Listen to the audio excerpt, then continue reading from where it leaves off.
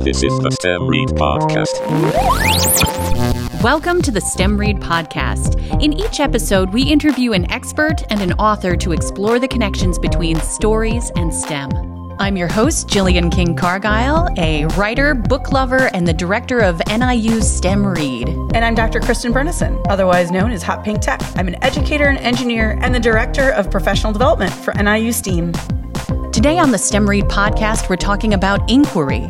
Inquiry. It's not just for science anymore. Bing, bing. Our guests today are social studies teacher Zack Gilbert and author M.T. Anderson. Kristen, you've been friends with Zack Gilbert for a while, and I don't think you've ever told him your dark secret. I know, I've tried to keep it from him. Do you want to reveal it right now? Okay. This is tough for me. I know. I hated history class. Don't tell him. I've been carrying that guilt. It feels so good to lift it. I know. Let it all out. I liked the idea of history. In my high school, we had a really great history class. Our high school was on Fort Beggs Drive, so the teachers had students research what the fort was and then rebuild one of the watchtowers using methods and tools of the time period. In another unit, they had students research the Civil War and figure out what food the soldiers ate, and then they actually made the food that the soldiers ate, like hardtack, and they had a Civil War banquet type of thing. That sounds awesome. It does sound awesome. I wasn't in those classes, though. I was in a class where we read the history book. We did the homework, was all the questions at the end of the chapter. And then we mostly watched Last of the Mohicans. Just stay alive. I will find you. Find you. So, yeah, I think that's one of the reasons I hated history is because most of my classes were like that too, except for in one of my history classes, we played a trading game. So it's like colonial America. We all started trading goods. And all I can remember is that you needed yeast and molasses to make rum. And that's really all I remember. Important for every middle schooler to know. It has taken me far.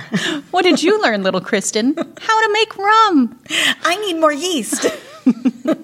Yo ho ho. Has that helped you in your adult life, in college and career? Yes. No. No, it is not.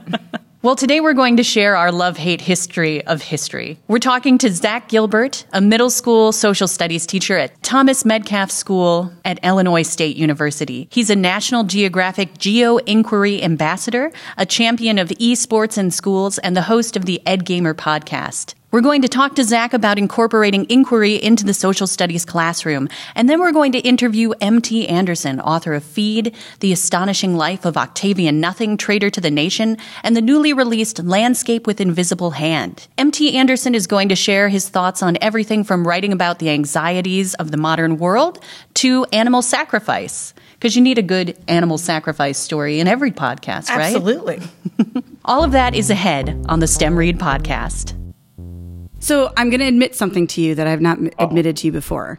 Oh, no. I never liked social studies.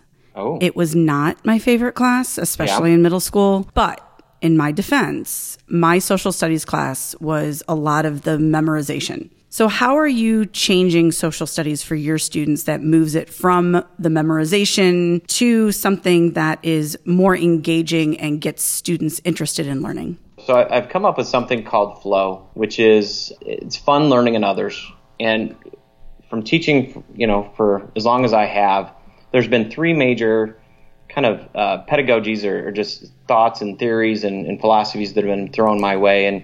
And one of them is that, you need to find out what the kids enjoy. And so that's the fun part, enjoyment part. The learning part, the L is for learning, and it's understanding what the students need to understand what they're learning. You need to have the picture of the puzzle in order to complete the puzzle. But the learning has to be meaningful, and it has to be have to have some type of emotional connection to it. That's where we kind of get into inquiry, is that, creating essential questions that lead to deeper understanding, but also make connections to the students. And then the last part is others, and being able to work with and learn from others. Most adults have a difficult time knowing how to work within a group. And so to make them feel like they have something important to share, that they have knowledge that others do not have. There's something that they're able to give to the group. When you see good classrooms, you see collaboration. You see students are understanding what they're learning, and you see that they're enjoying what they're doing. And so when those three things can happen, you have a winning combination. When your students are doing inquiry, are these questions that you posed them, or are these questions that they came up with themselves? I always have a few ideas of what questions would be really good, and I even have those in my scope and sequence. But I always want my students to have input, to give and share their ideas. In June, Mike Jones, a fellow teacher here at, and you know who he is, fellow teacher here at Thomas Metcalf, we went out to National Geographic, and they sent us out there for a summer institute, which was amazing. And they taught us what's called geo-inquiry process. What's interesting about that, and what I'm seeing across the board, is that every subject area is the new buzzword that is inquiry. And even art education, theater education, whatever it is, it's all about inquiry. So we have to actually create a project for National Geographic. What I'm going to be starting with tomorrow with my sixth graders is that we have something that a lot of schools don't have, which is called outdoor education. We're training them a little bit within fifth and sixth grade how to be out in nature. And I'm going to start leading a discussion on what's important about outdoor ed. What are the things that you like? What are the things that you don't like? Are there things that you want other people to know about? We've already taught a little bit about the geo-inquiry skills from National Geographic, which is you ask, you collect, you visualize, you create, and you act. National Geographic is wonderful about is that, they ask questions, they collect data, and then they start visualizing and creating. Well, with National Geographic, it's pictures and videos. But all of that is done so you can act upon what the story is about, whether it's something with wildlife or the environment or whatever it might be. And so what I'm going to do tomorrow and really open it up to the kids is, okay, is there something about outdoor ed that we can act upon, that we can share with others, and maybe they can act upon it as well? And really trying to open it up and see where they go. Like I said, I already have an idea in my head. And one of the questions I have in my head is, should outdoor ed be taught at all schools? But I don't know where the kids are going to take me tomorrow with this. For a lot of teachers, that scares them because it's out of their control. But you have to understand that if it's something that students really like and they enjoy and they are invested in, then it's something they are going to that they will remember for the rest of their lives because it's their project. Is there a difference between driving questions and essential questions? Essential questions for me are, if I'm studying a unit, like Mesopotamia, I have essential questions that help me understand the learning targets for that unit. Those are the essential questions. Now, the thing is that, as we know, especially as a science teacher told me, the scientific method is garbage. Is in its true form. It's one of those things that it should cycle. There should be a constant in looking at data and modifying and changing information. So for me, I'm always looking at those essential questions. I'm always listening to my students and modifying those essential questions to match with what my classroom and the unit that I'm teaching. So that's the way I look at essential questions. Those big, hairy questions, those wicked problems. So here's a big one, but it kind of fits within a unit that I study. Basically judging agriculture. I'm trying to put it in a question form. Is agriculture good for the earth? Ooh, see, that is a big question that would spark a lot of back and forth. Essential questions shouldn't have an easy answer. It shouldn't be Googleable. I mean, it's not, one of those things that, there's not one correct answer. Fifth and sixth grade students, are they okay with there not being one right answer, or is that difficult for them? It does take a little bit of training and kind of get them out of their mindset to really, number one, question things. I want kids to question. I always want them to question, ask why. So getting them in that mindset does take a little bit of training, but surprisingly, they do handle it well. So one of the questions that we get is, why would you talk about social studies on a STEM read show or at a STEM read event? Yeah. So is this STEM? Yeah. So what do you think about how social studies relates to the content areas and relates to, these driving ideas of STEM and STEAM that we're seeing so much? Social studies gives meaning and purpose and structure to all that we do as humans. The way I look at it, social studies is everything. Now, I know I get a science teacher. Science is everything. Yes, science is, okay, atoms, molecules, whatever. Okay, that's great. But it's really how we interpret what we have done in the past. And whether that's yesterday or just this morning or whatever it might be to 1,000 years ago.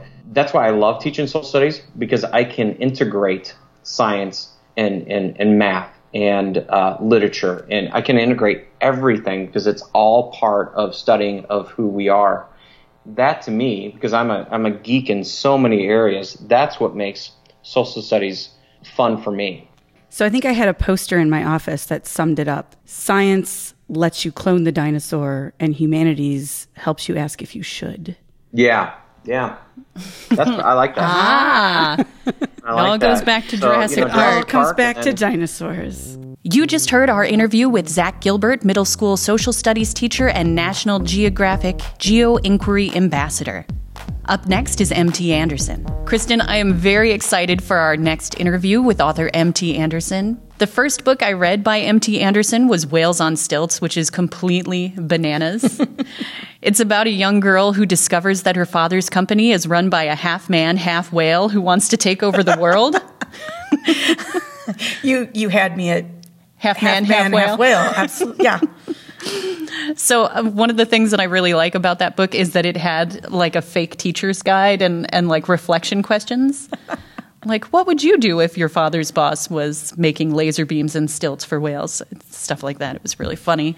And then the second book that I read was Feed. And Feed is a book about the internet being beamed directly into your brain. So even your thoughts and your dreams are commercials for products that you should buy. I loved it. My husband worked at a bookstore at the time, so we just bought every copy of Feed that we could, and we would hand them out for, I think, like 15 years now. I've been just handing out copies of Feed to people. That's how I got my copy. Yeah. You're like, you need to read this. Okay. And yeah, it's fantastic. M.T. Anderson has won a National Book Award, a Michael L. Prince Award, and many other honors for his works on books such as Feed, The Astonishing Life of Octavian Nothing, and Symphony for the City of the Dead. His latest book is Landscape with Invisible Hand. Here's our interview with M.T. Anderson. On the STEM Read podcast, we're really interested in origin stories and what brought you to where you are in your life today. So what were you like as a student?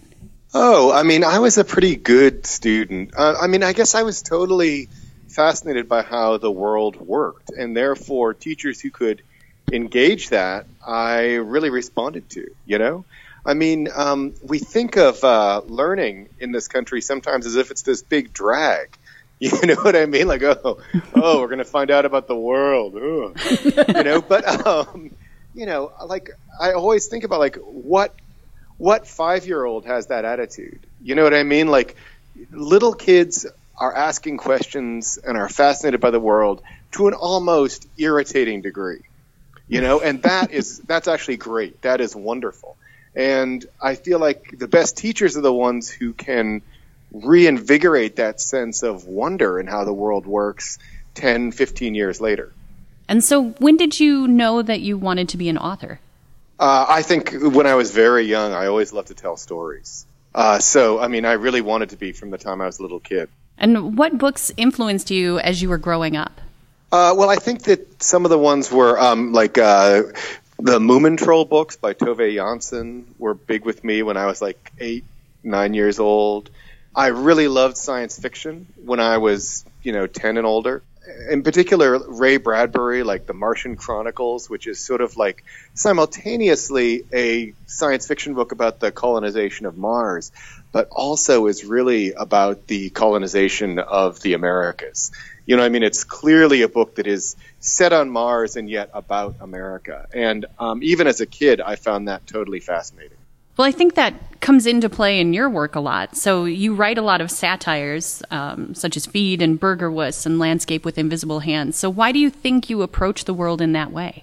I don't know. I mean, I guess part of it might be because I was trained on things like that Ray Bradbury book and other books where, yeah, you're dealing with a fantastical science fiction situation, but at the same time, what is really driving the plot is an anxiety about the world that we already live in. So for Feed example, so Feed, it's this book in which everyone has a chip inside their head that gives them instant internet access. But at the same time, it also means that there is a constant wash of advertising going through all of their thoughts. So that book, for example, a lot of the technologies I describe in it, when I wrote that book, they were just kind of like science fiction jokes. I mean, it was 2001 I was writing, and none of the technology to sort of transfer thought into digital code existed.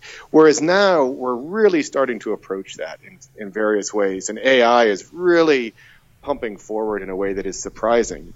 But at the same time, I think what interested me was not the technological reality of that, and not the fact that technological reality has become so palpable in the 16, 17 years since I wrote it.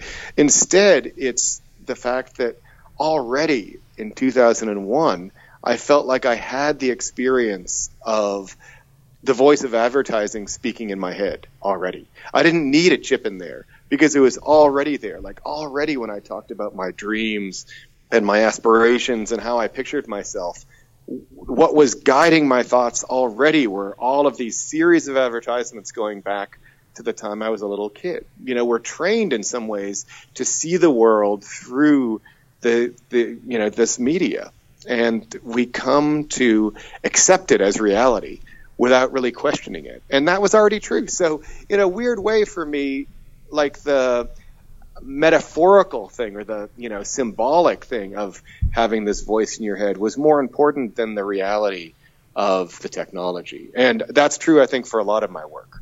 So do you think that 15 years down the line, do you have more anxiety about how it's progressed, or do you think you kind of exercised that through the book?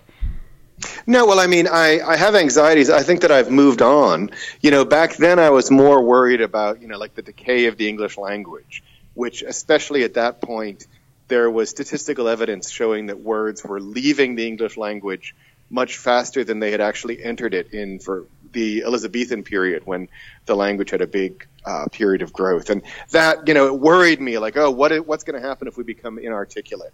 And now, in a way, my concerns have changed in the intervening time. And, and I, for example, have totally gotten used to things like texting, which in the book appears as this sort of like, this sort of mental chat that people can do. So I guess my fears have shifted. I'm more worried nowadays about things like, what will AI look like in 20 or 30 years? What challenges does that pose to us as a race? What is it going to look like when part of the human race can be enhanced in some of the ways I talked about in the book, and a lot of the human race will not be able to afford being enhanced? What is that going to mean for us as a society?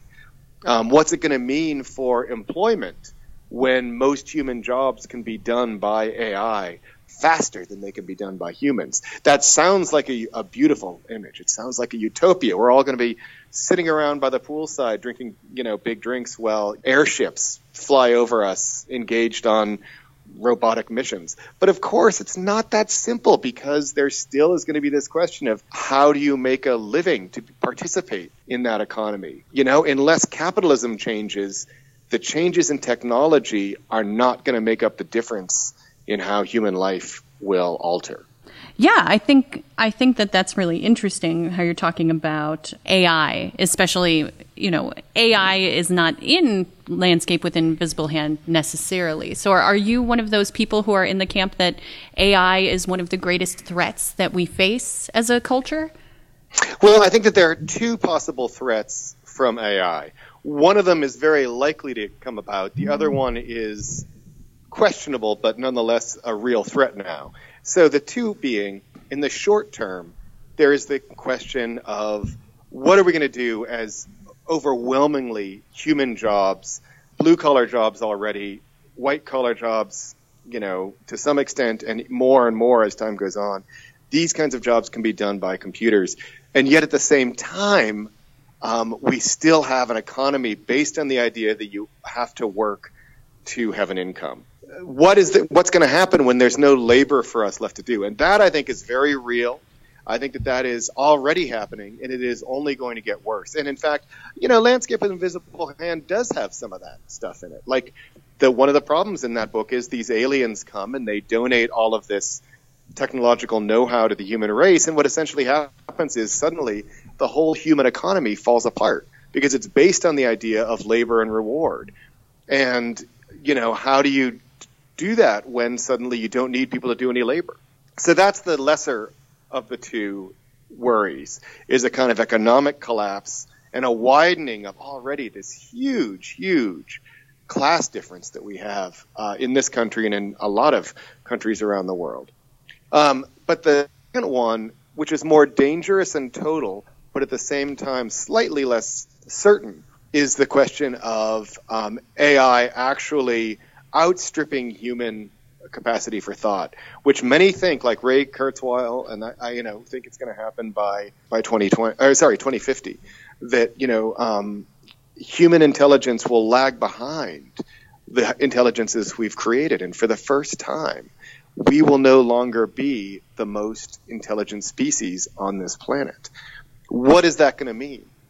And I do think that is a real problem, and I think that a lot of programmers who talk about it take a very short-sighted, insouciant view of how that can be controlled.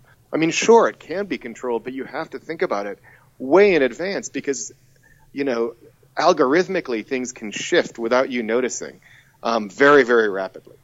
Yeah, and I think, you bring up a point that has been echoed throughout science fiction, certainly back to H.G. Wells' The Time Machine. You get this division where you have people who don't work and they become basically stupid, I guess, is the easiest way to say it. Or less personal value, more complacent. Yeah. So as someone who writes satire and who writes science fiction, how do you see your role in culture? Are you a philosopher? Are you do you herald things that are to come? Are you a voice of warning? Well, I mean, incidentally, I should say that The Time Machine, H.G. Wells' The Time Machine, and War of the Worlds were huge, things for me too as a kid. I have to admit, not originally in their H.G. Wells form, but in the form of classic comics, which did both of them as in comic book form. But nonetheless, like when I was old enough then to read the books, I read them. And, once again, like it's interesting that I was always drawn to things that painted the future world, painted the present world through the guise of something that might happen in the future. The Time Machine, it makes total sense now when we look at it, the way that in the future, the ruling class, as it were, are not super intelligent beings in that book. Instead, they're sort of just, these kind of like playthings that sit around on riverbanks giggling, totally unaware of the world all the technological stuff that supports them. And that really confused me as a kid. And it's taken me a long time to understand what Wells was really getting at with that, and like his social commentary, which is very apt for England right around 1900, and the kind of the class divisions that were happening there, and the anger of the working class that was looking at the leisured class and saying, "Wait, why are we doing all this stuff for them? Why are we agreeing to this?" What was your question? So what's your role then? What's my role? Right, yeah. Right. Okay. So obviously, just to talk and talk and talk. That's okay. My role is, I think that I really do see myself as someone who is trying to, both for myself when I'm writing these books and for my readers when they read them, I'm trying to kind of like say, let's use this symbol or this metaphor of a weird world to displace ourselves just enough from what we know so that we can then see the situation we're in a different way and realize, wait a second, there's all sorts of stuff that we're missing.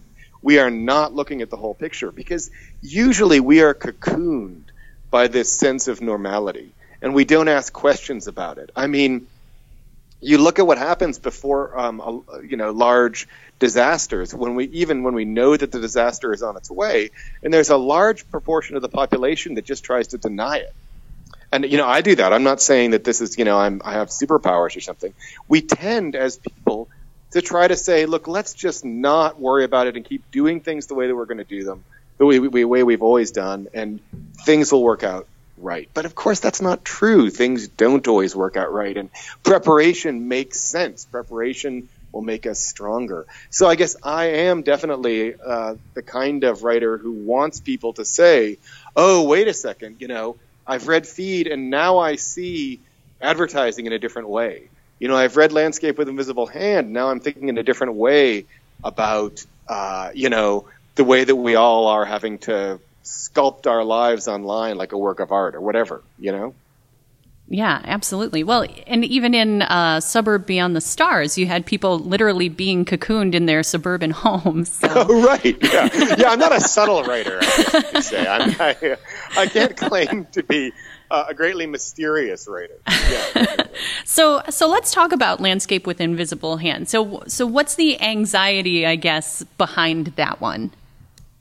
A lot of things. I think that I began it thinking about kind of like colonization and how then people who have been colonized in one way or another represent themselves. Like, what does it mean to have another foreign power demanding that you be a certain way, and that essentially saying, I'm only going to recognize you as long as you do this particular set of things, which plays into my fantasies about what you're supposed to be like.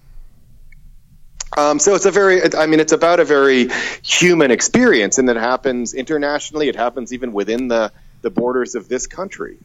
And then as I started to write it and really explore it, I started to think, well, wait a second, the teenage years are these years when, in any case, we are so desperate to try to define ourselves. Like, that's the big work of being a teenager. Is you're like, I don't know exactly what I'm like, but I know I want to be like something, and I feel some things very fiercely, and I want to follow them up.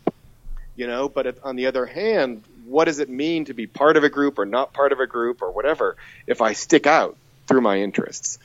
And so, I think a lot of the book then started to accumulate all those ideas of what does it mean to define yourself as a teenager, especially right now when you are doing all of that work of creating an identity in public, because you have the social media where you are having to broadcast your, are you going out with someone, or are you not going out with someone, or are you talking with someone or not talking with someone, or are you, all of the nuances of that, like who are you hanging out with?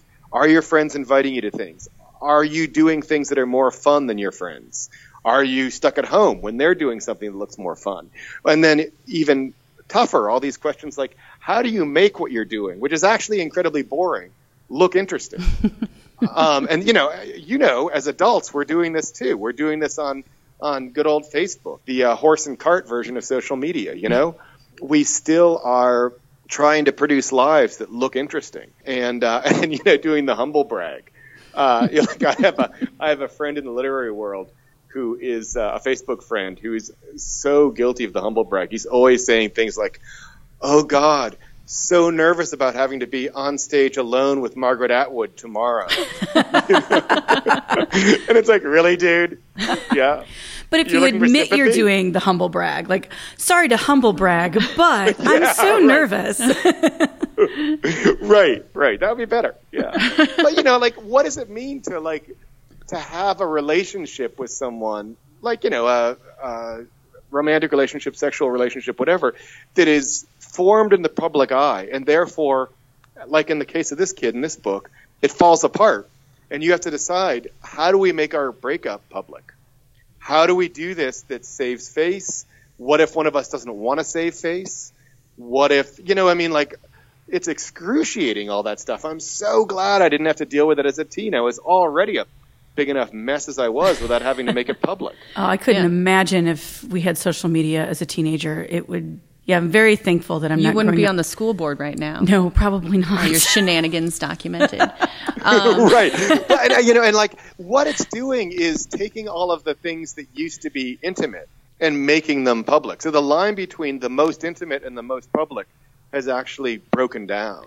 And I mean, kids learn to navigate that in a way that we did not because it wasn't necessary for us. So that's the other thing. Kids are resilient. Teens find out, they figure out how to do that. They create a society that can do that. But at the same time, it is, I think, very, very confusing for them. Yeah, and I think that in social media, it's also you want to be positive. When people are talking about somebody's surgery, you're like, oh, really? Why'd you have to tell me that? I just wanted to come on, see some cute pictures of cats and babies and jump off and feel good about myself. Yeah, I have friends we call these. Who's a friend of an orangutan. We have the Eeyore friends. It's like everything they post is like, oh, me. Yeah. Right. Poor exactly. me. It's like, right. But then, why not? Like, they actually are, like, having their liver removed or something. You know what I mean? So, I mean, like, are they supposed to continue to be witty?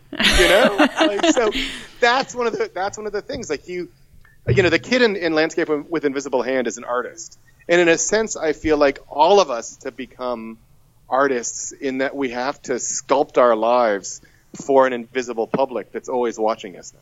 Right. And I think that's a really interesting theme that flows throughout the book is you have Adam with his still lifes, and then you have Adam and Chloe with their, feed courtship, and then you've got Buddy Guy and his primitive chainsaw carvings, and they're all trying to show that they're, truthful, like say something about who they are, what their world is like. So how do you navigate that in your own work? Truth versus fantasy and what you want to communicate?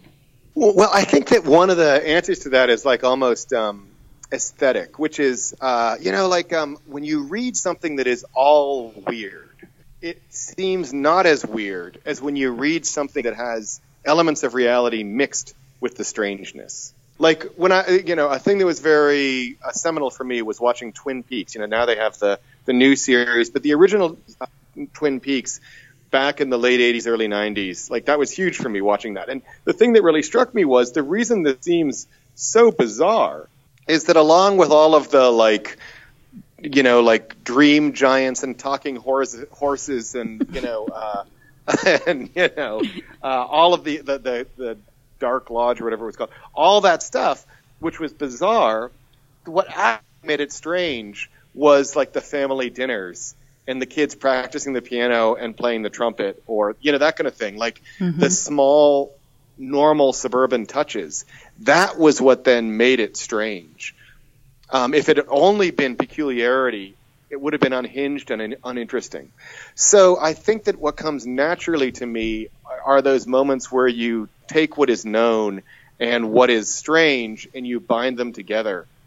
And those, to me, are the really powerful moments in literature in general. And in for example, when you go to another country and things look in some ways very alien, but then you notice that everyone is wearing like Nike shirts or something. You know what I mean? Like that's what makes it odd is the elements of familiarity amidst the scene of I'm just thinking, I guess, in particular, the thing that flashed to my mind is going to an animal sacrifice in Nepal, and everyone is dressed like they would for to go to a soccer game here, but you're seeing a young bull killed in front of you instead, and offered to a particular set of gods. So in a way, the strangeness is the unity. The bringing together of what is familiar and unfamiliar. And for them, coming to the U.S., there'd be a similar feeling, but it would be around a different set of objects. So, we all have to see each other in this world through this weird half language of things that are half known. And that's how we make these connections and understand each other, is through the commonalities we have, even though so much of our lives is strange to each other. I love that the thing that just flashed into your mind was an animal sacrifice. Oh, well, no, yeah, sorry. Well, I guess I was thinking of like one of the more bizarre experiences I've ever been at. You know what I mean? Like, it was one of the strangest things I've ever been present at, from my point of view. You know what I mean? Though it was quite routine from their point of view. Yeah. You know? Where do you go from animal sacrifice? I was going to say, I think. Right. And done. So, no, your books cover a wide range of topics. So how do you choose your projects, and what is the writing process like in books? You have things like Jasper Dash and the Flame Pits of Delaware, and then you have Landscape with an Invisible Hand. Is it a similar process, or is it completely different? Each book, the genesis is a little bit different. And I guess the only thing they have in common is one peculiar idea that just sits with me and then starts to, accumulate stuff that connects with it. And I guess for me, it's oftentimes a concept that then works with characters, as opposed to being like some people I think of the human situation first. I really want to write about a mother who is suffering the death of their child or something like that. That is not necessarily the way that I go into it. I tend to, like with Jasper Dash and the Flame Pits of Delaware, I was like, okay, let's think about all of the dumb things we say about other countries in adventure novels. Like that there are dinosaurs in South America or in Africa or that kind of thing. Like all of the kind of ways that we make other countries into fantasy worlds just because of our ignorance of what they're actually like. What if someone did that to some place in the United States? What would that feel like? What if we took some place, and I chose Delaware just because I know that no one has really ever been there. I said, what if suddenly I took all of the cliches that we tell about other countries and applied them to the state of Delaware and made Delaware this land of like fantastic adventure, where there are these, mountains where lizard people live, and there are, pterodactyls going through the air, and the cities are full of like wizards and that kind of thing. So, it's like a high concept thing. So it's like, once I had that idea, then everything followed on from that. And I kept on thinking of like funny stuff I could do with Delaware. And then I actually went to Delaware. Well, what happened was I wrote in the book, I said, look, I don't want to get anything wrong. So if you are from Delaware or know someone from Delaware and you find that my description does not fit what you know, please write immediately to the following address and state your grievances. And then I gave the address for the governor of Delaware's house. Because it was like, it's his problem, not mine. He's the one who's in charge of the state. He has a perception problem. Right, exactly. So I got a letter back from the governor of Delaware saying, well, I don't know. It's the only letter I've ever received from a state governor in which he's called me Buster.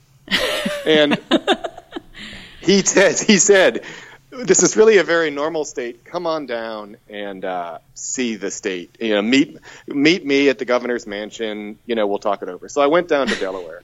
And in fact, it turned out to be incredibly bizarre. Like, this is a while ago, but your adult listeners will remember this moment when one of the people running for Senate, I think, from Delaware, had to begin all of her television commercials with this disclaimer: "Hi, I am not a witch." You know what I mean? Like, what other state do you have to say that you are not part of an evil witchcraft coven before you can then do your pitch for why you should be elected? Was that her platform? Was the other person actually a witch, and this was going to help her? No.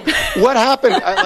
This was a big scandal at the time. It was so dumb. You know what I mean? Like, it was really an invented scandal anyway. But someone came up with the fact that as a teenager, she had supposedly been part of some kind of like witch coven or something, which, I mean, who knows what that even means when you're 18 years old or whatever, like whether it was a joke or whatever. But anyway, it was being used against her.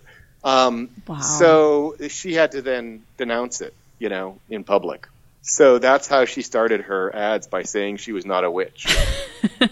Thus losing that side of the witch voting population. I know, right out the window. And it would have been great, actually. I was just thinking, if the if she had said that at the beginning of the ad while hovering above the city, like on a broomstick. I mean, like that would have been, in fact, the modern political, equivalent. Like, you just make the lie as obvious as possible. I am not a witch. I'm just actually cleaning up the sky with my broom.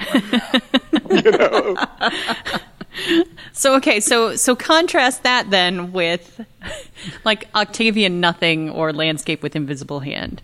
So with Landscape with Invisible Hand, the similarity is, once again, I had this idea.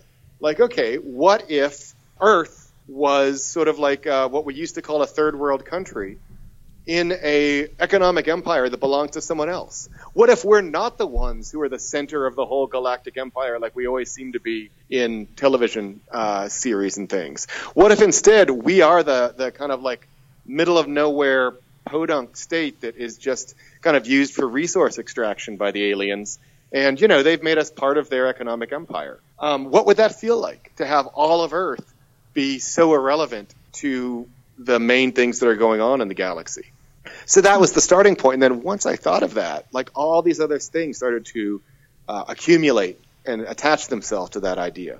So, I mean, in that way, it's very similar in that I have this idea first, and then suddenly, like, the character becomes clarified. Well, wait a second.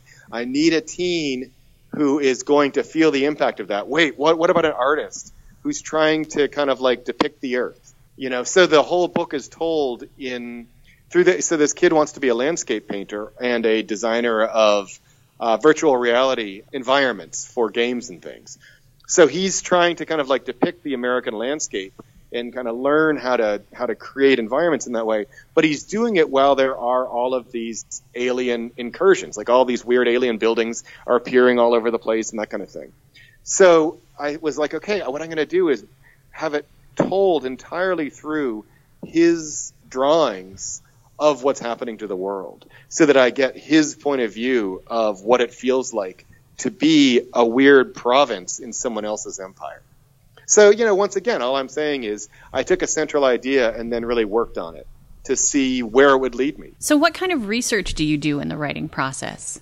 Well, for this particular book, for Landscape Invisible Hand, I didn't do very much at all, because once again, in a sort of like Feed, in some ways, I don't want to understand the technology too well, because I think one of the real dangers of the way we live now is we rely desperately on all of this technology and all of these networks of various kinds, shipping networks, data networks, everything that we do not understand at all. We don't know how they work. They might as well be magic. I might as well be sitting here talking into a oblong piece of rock instead of a cell phone, for all I understand about what's actually happening when I talk and why it is you can hear me when you're sitting in Chicago. You know what I mean? Like, it's as if it's magic.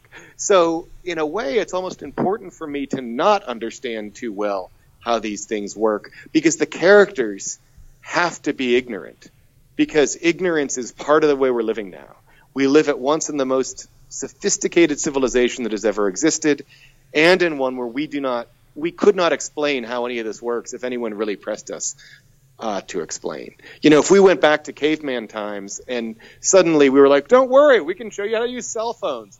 Come on, we would end up just walking around with pieces of slate in our hand yelling. So, and beyond the fact that, for example, as technology progresses, we see the population in many ways running away from that science.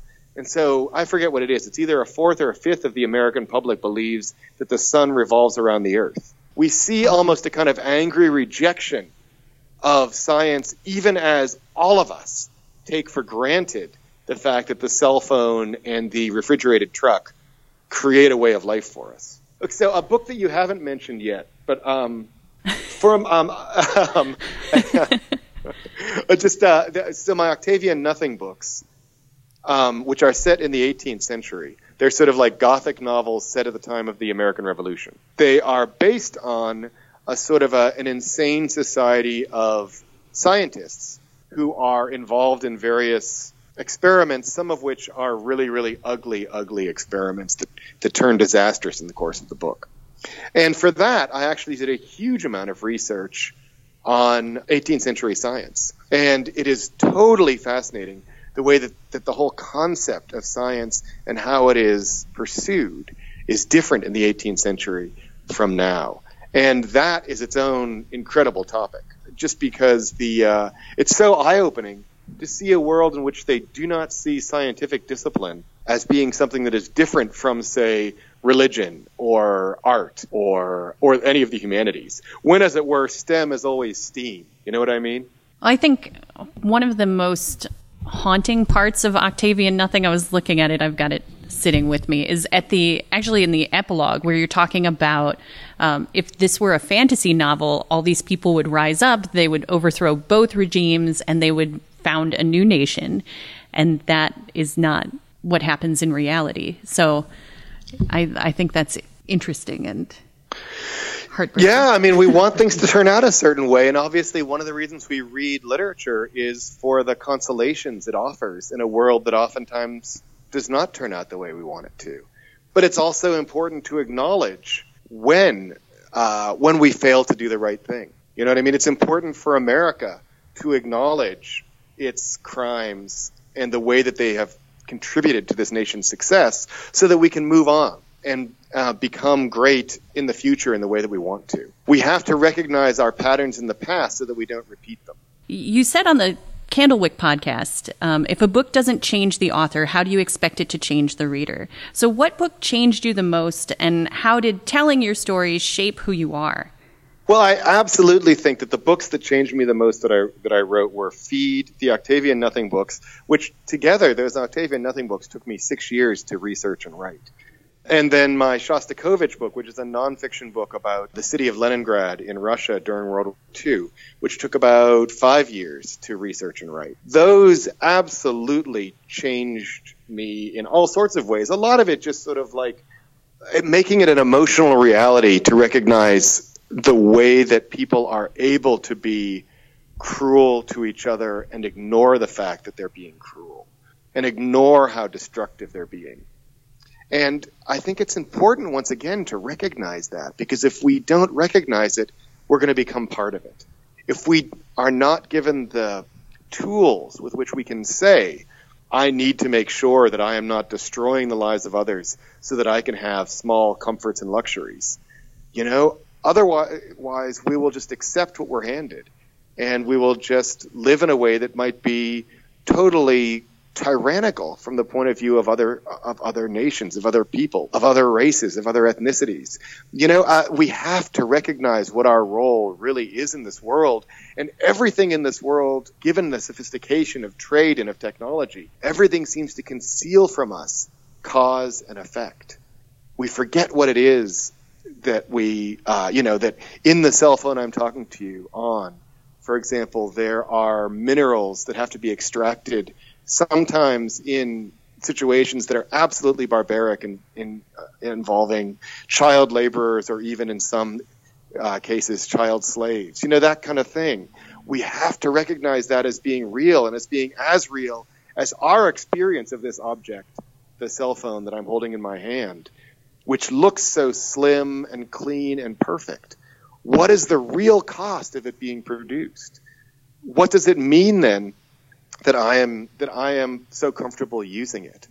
In book after book, I guess that is what I explore, and each of these projects leads me closer to understanding what that means emotionally when I am actually like a white guy in a first world country, and therefore am by the necessity, or not the necessity of that, but by that situation, I am actually protected from many of the worst effects of what it is, of the way that I live. Yeah, absolutely.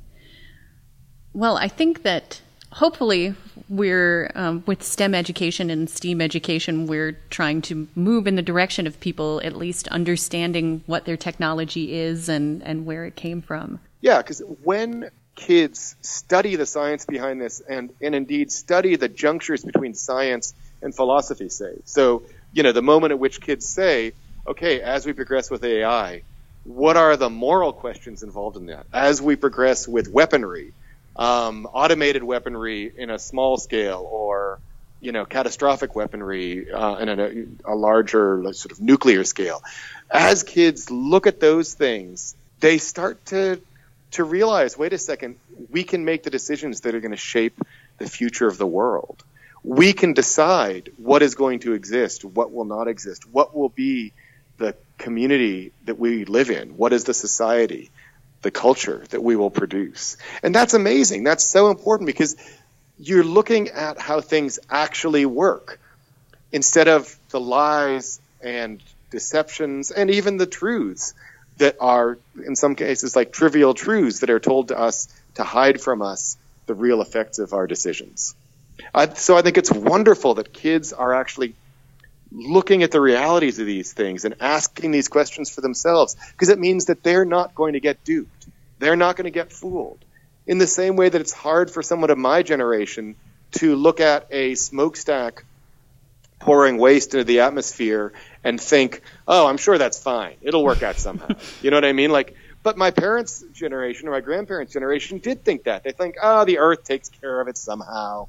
You know what I mean? Like, the sky's big. It's a big sky. Mm-hmm. What could possibly go wrong? You know what I mean? But, we have had a certain kind of education that now makes it impossible for that sort of lie or that fudge to conceal things from us. In the same way, these kids who are studying this stuff now are going to have the tools to understand the world in ways that I cannot. And that's incredibly important and incredibly exciting. You just heard our interviews with Zack Gilbert and M.T. Anderson. And Kristen, I find it heartening that kids aren't being tortured by just reading textbooks and memorizing dates anymore. I love seeing the inquiry process used in social studies as well as science. I agree. That idea of questioning cultural norms and challenging the very nature of our reality is alive in the classroom and in science fiction. Essential questions lead to learning. Let your students ask questions, even the ones that make you uncomfortable. Who knows what they might discover and how they might change the world? Feed is our STEM Read selection for the fall. You can find lesson plans, games, and interviews with everyone from linguists to cybersecurity experts at stemread.com. Check out our show notes to learn more about our guests and their work. Support for the STEM Read podcast comes from Northern Illinois University. Your future, our focus. The STEM Read podcast is produced in collaboration with WNIJ. Thanks for listening. Thanks for listening.